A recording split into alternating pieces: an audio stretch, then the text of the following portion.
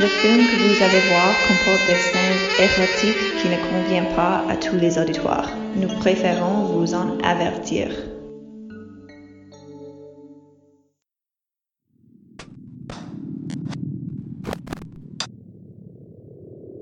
Boldly blinking log. Stardate 427691137.4832336654.117869.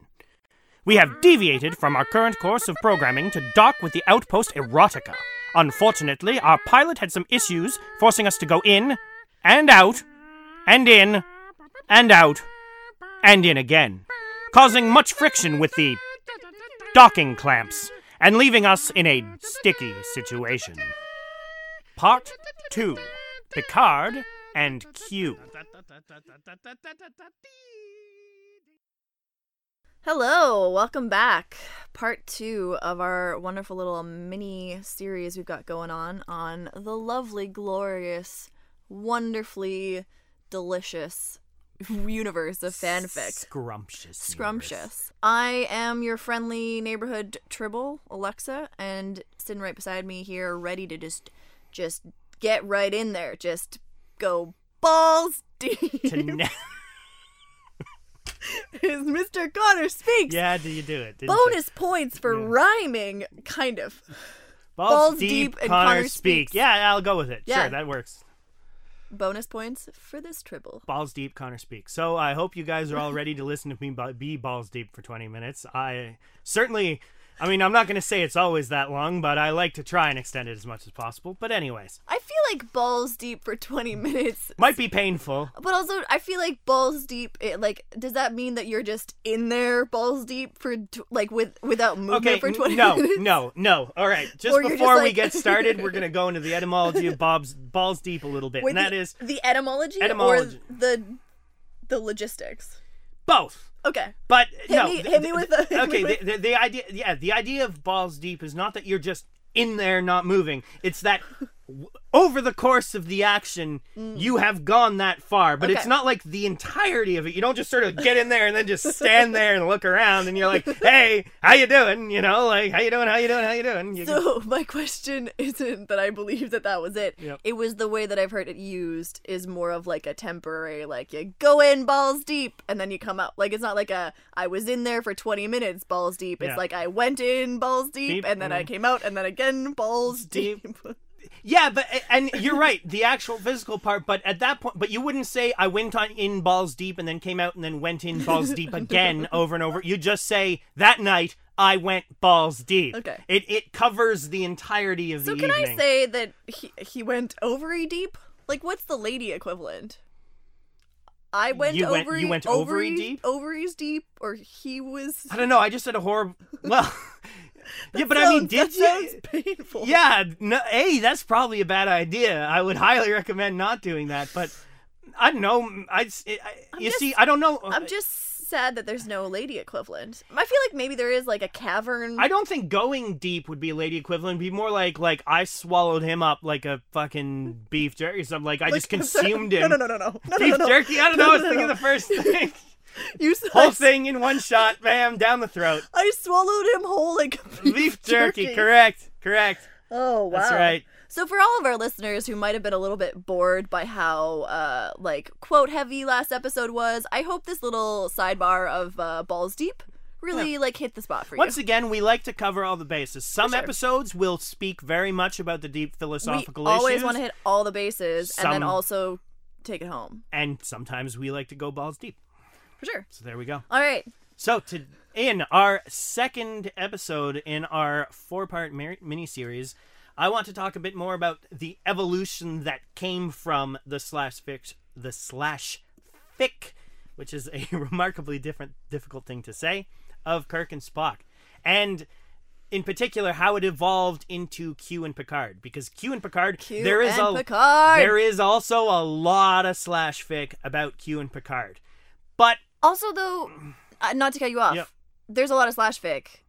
There's also I would argue that the writers put in the equivalent of softcore slash fic into the actual show. Well, correct. That's where we're gonna go. So, unlike the Kirk and Spock, A lot of people extrapolated that. A lot of people threw in what they saw on screen, but there was nothing, certainly as we said, what we said in the previous episode, the writers, if it was there, was unintentional. Q and Picard, however, is definitely not unintentional. Q has a very big thing for Picard. He's not shy either. No, he doesn't. Well, he doesn't have to be. I mean, exactly. When you're omnipotent, you can sort of do what you want. And in fact, it's good of Q. Maybe this is like the cynical 21st century me talking, but it's good of Q as an omnipotent being that he treats Picard fairly well with that. He's always attempting to just be silly with his affections and things like that. He never does anything particularly horrifying in that respect, and he easily could. Oh yeah,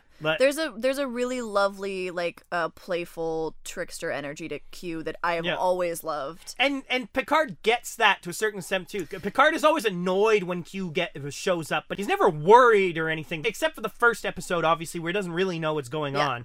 But other than that, he knows about it and he accepts it almost. Like when Q shows up in his bed, Picard gets annoyed, but he's not like, holy shit, what are you doing? This is a violation. He's just like, get out of here. Like, I'm trying to enjoy a vacation. Which is why Picard is so great. It's why we love the characters of TNG, despite some of their flaws, but we've said this in the first season of Boldly Wanking, obviously, as well.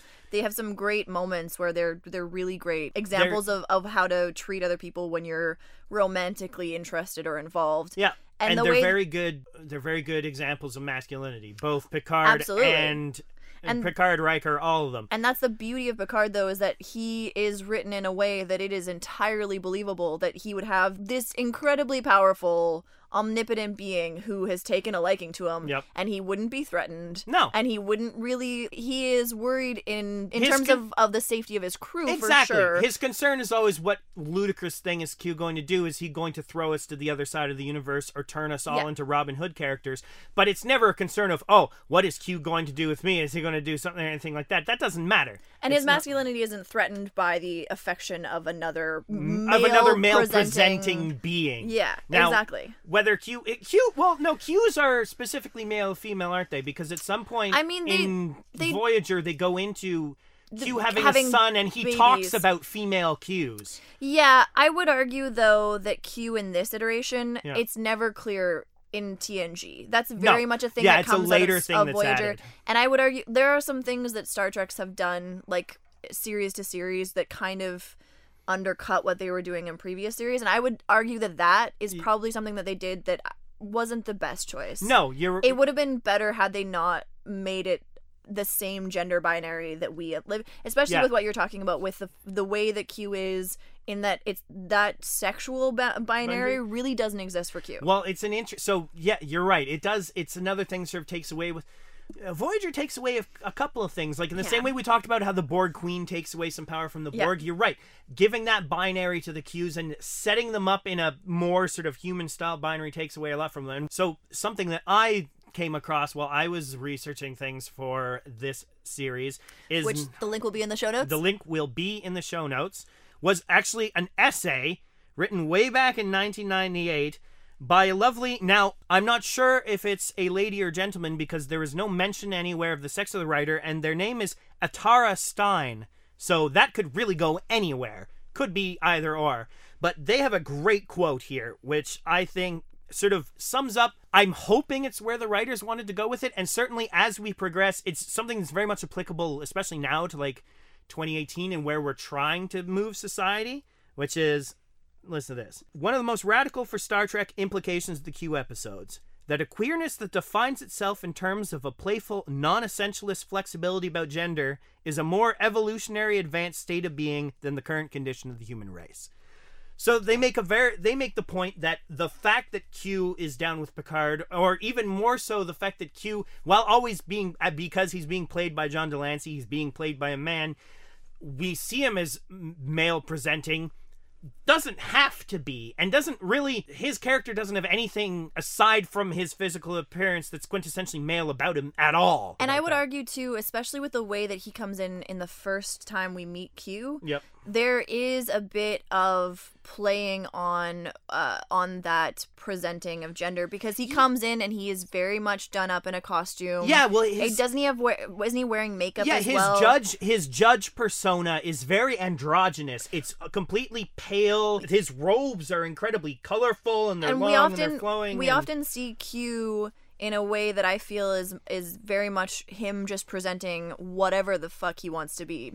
Excuse my foul language. Yeah. He dresses the way that he wants to because he can, and it doesn't matter. He wears whatever he likes. He wears whatever he wants, and he wears whatever he feels like. And there is a certain play around that of kind of sidestepping the binary of masculinity and femininity that, for its time, I would argue is pretty fantastic. Yeah, this is early 90s. This is late 80s, early 90s stuff. And I feel that the only reason they didn't have him, for example, like appearing as a woman sometimes or appearing as something else sometimes is twofold. Is one, John Delancey just murders that character, and you want to have him there as much as possible.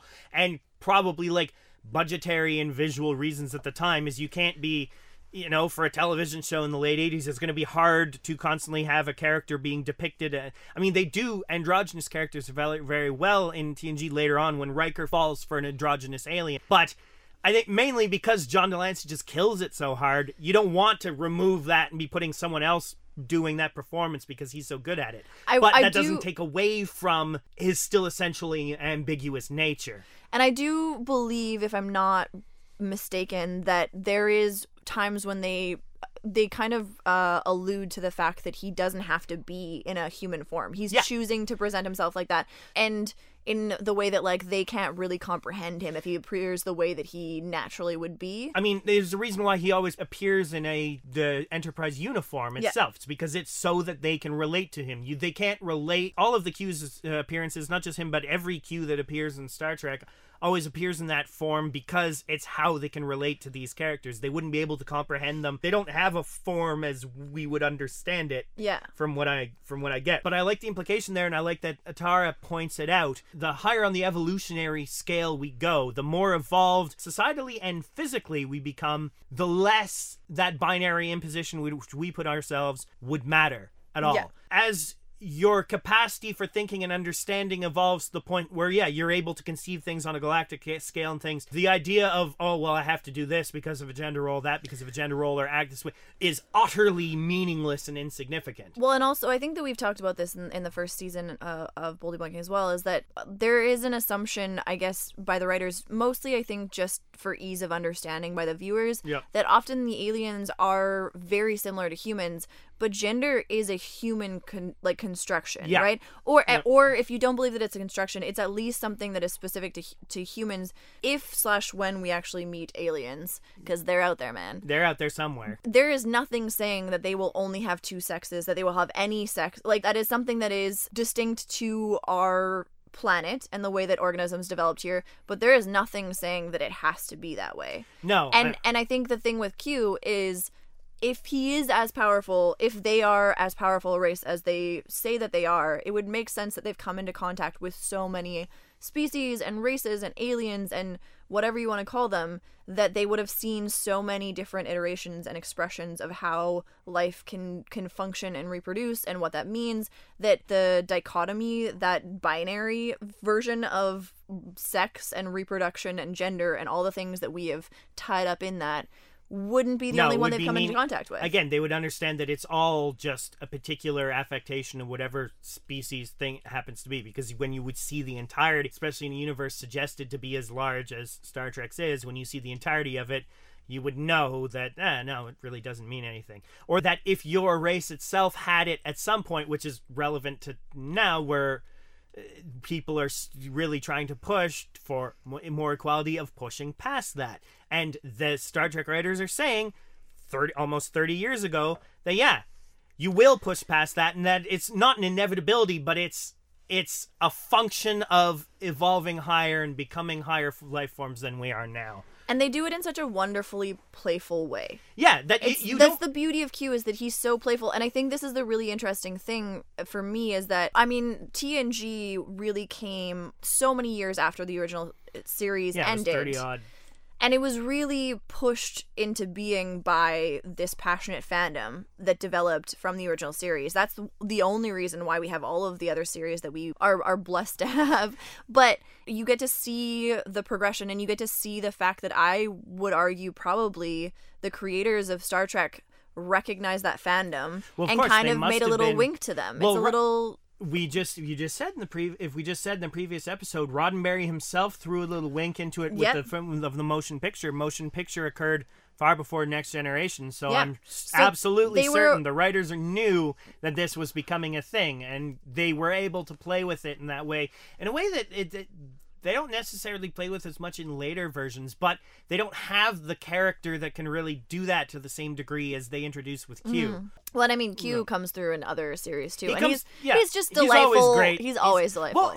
Well, in a lot of other depictions of that kind of a race in other futuristic media and other sci-fi media, the like sort of omnipotent, you're right that the playfulness is what's so fun about that character, because in most other depictions of like the omnipotent race or the ones of ascended past, they're usually very like dull. They've lost a lot of like joie de vivre or something like that. And I like the fact that they take an omnipotent character who still knows how to have fun, and play, including with like with sexuality, with being super attracted to Picard. Now, I want to very quickly mention, when I was going through the slash fic for Q and Picard, and I just mentioned that Q has a certain joie de vivre about him, well, that's actually fairly relevant, because it seems that all of you out there, and I'm speaking to all of you who's writing fan fiction, if there's one thing that you guys love about Q, it's that he speaks a bit of French. He is constantly calling Captain Picard Mon Capitaine, and you would not believe the amount of slash stuff out there in which Q is, when he's being romantic with Picard or when they're getting it on, he's laying on the French. He's like, oh, mon amour, oh, mon... Now, maybe it's because for most of the fan fiction writers out there, French isn't that big of a thing. Now, I don't know. Or it is a big thing for them. It's a big thing as a romance language. Here... to bring you in a little bit of where we record Boldly Boinking in the city of Montreal in Quebec, which is a French province. So, to me, it was weird to take Mon Capitaine, which is very basic French, which you hear French every day, all day, and think of it as this massive romantic thing. But apparently, most people do. And the one thing that I will argue, as someone who speaks French but did not grow up, for listeners, I am also from Canada but did not grow up in Quebec, but landed here and love it here. It's great. You shall come visit, check it out. They threw her off the Enterprise. Yeah, she tribbled her way down. Yeah, I just rolled. They just like dropped me off on a mountain, not the mountain in Montreal, but a mountain. A mountain, close. And I just kind of rolled until I got some kicks along the way. Nice kicks, helpful kicks. Helping, speeding up the process of getting here. But I've lost my train of thought. No, what I was gonna say is, I do understand it though. That I mean, listen, I love English. English is great. I wouldn't say that it sounds nice though. Like I would say French is a little bit more melodical, and it's I think not the most romantic language. You're like right. If you have someone in your ear in a moment of passion, and they're saying "Mon Capitaine," or something in Spanish as well, I would argue is similar. Or you have someone saying "my captain." It's just different. You're right. The only thing that I would argue. Absolutely, and you're right. When you take it as just like Q saying it and such.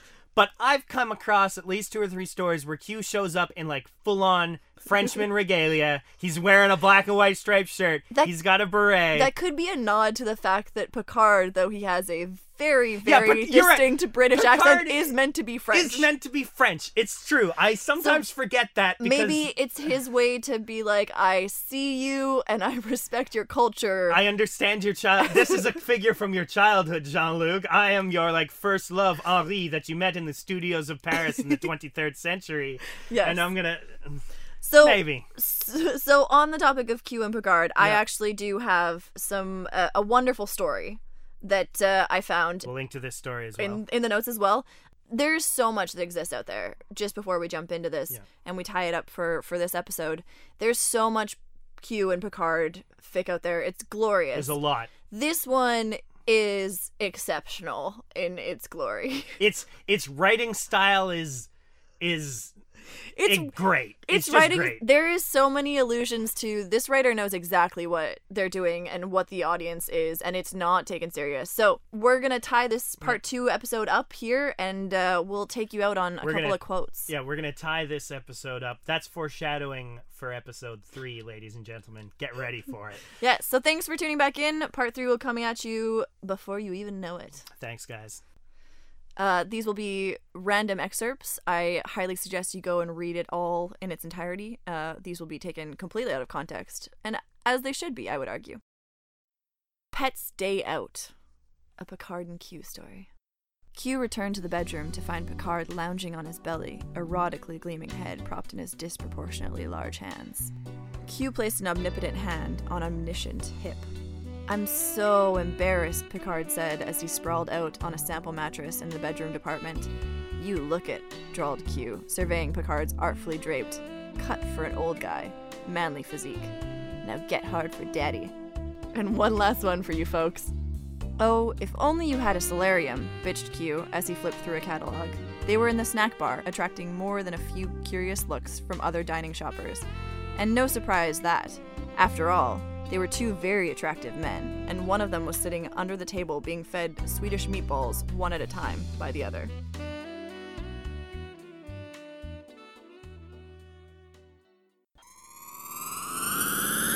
Check us out on social media. Grab us by the Twitter handle @BoldlyBoinking.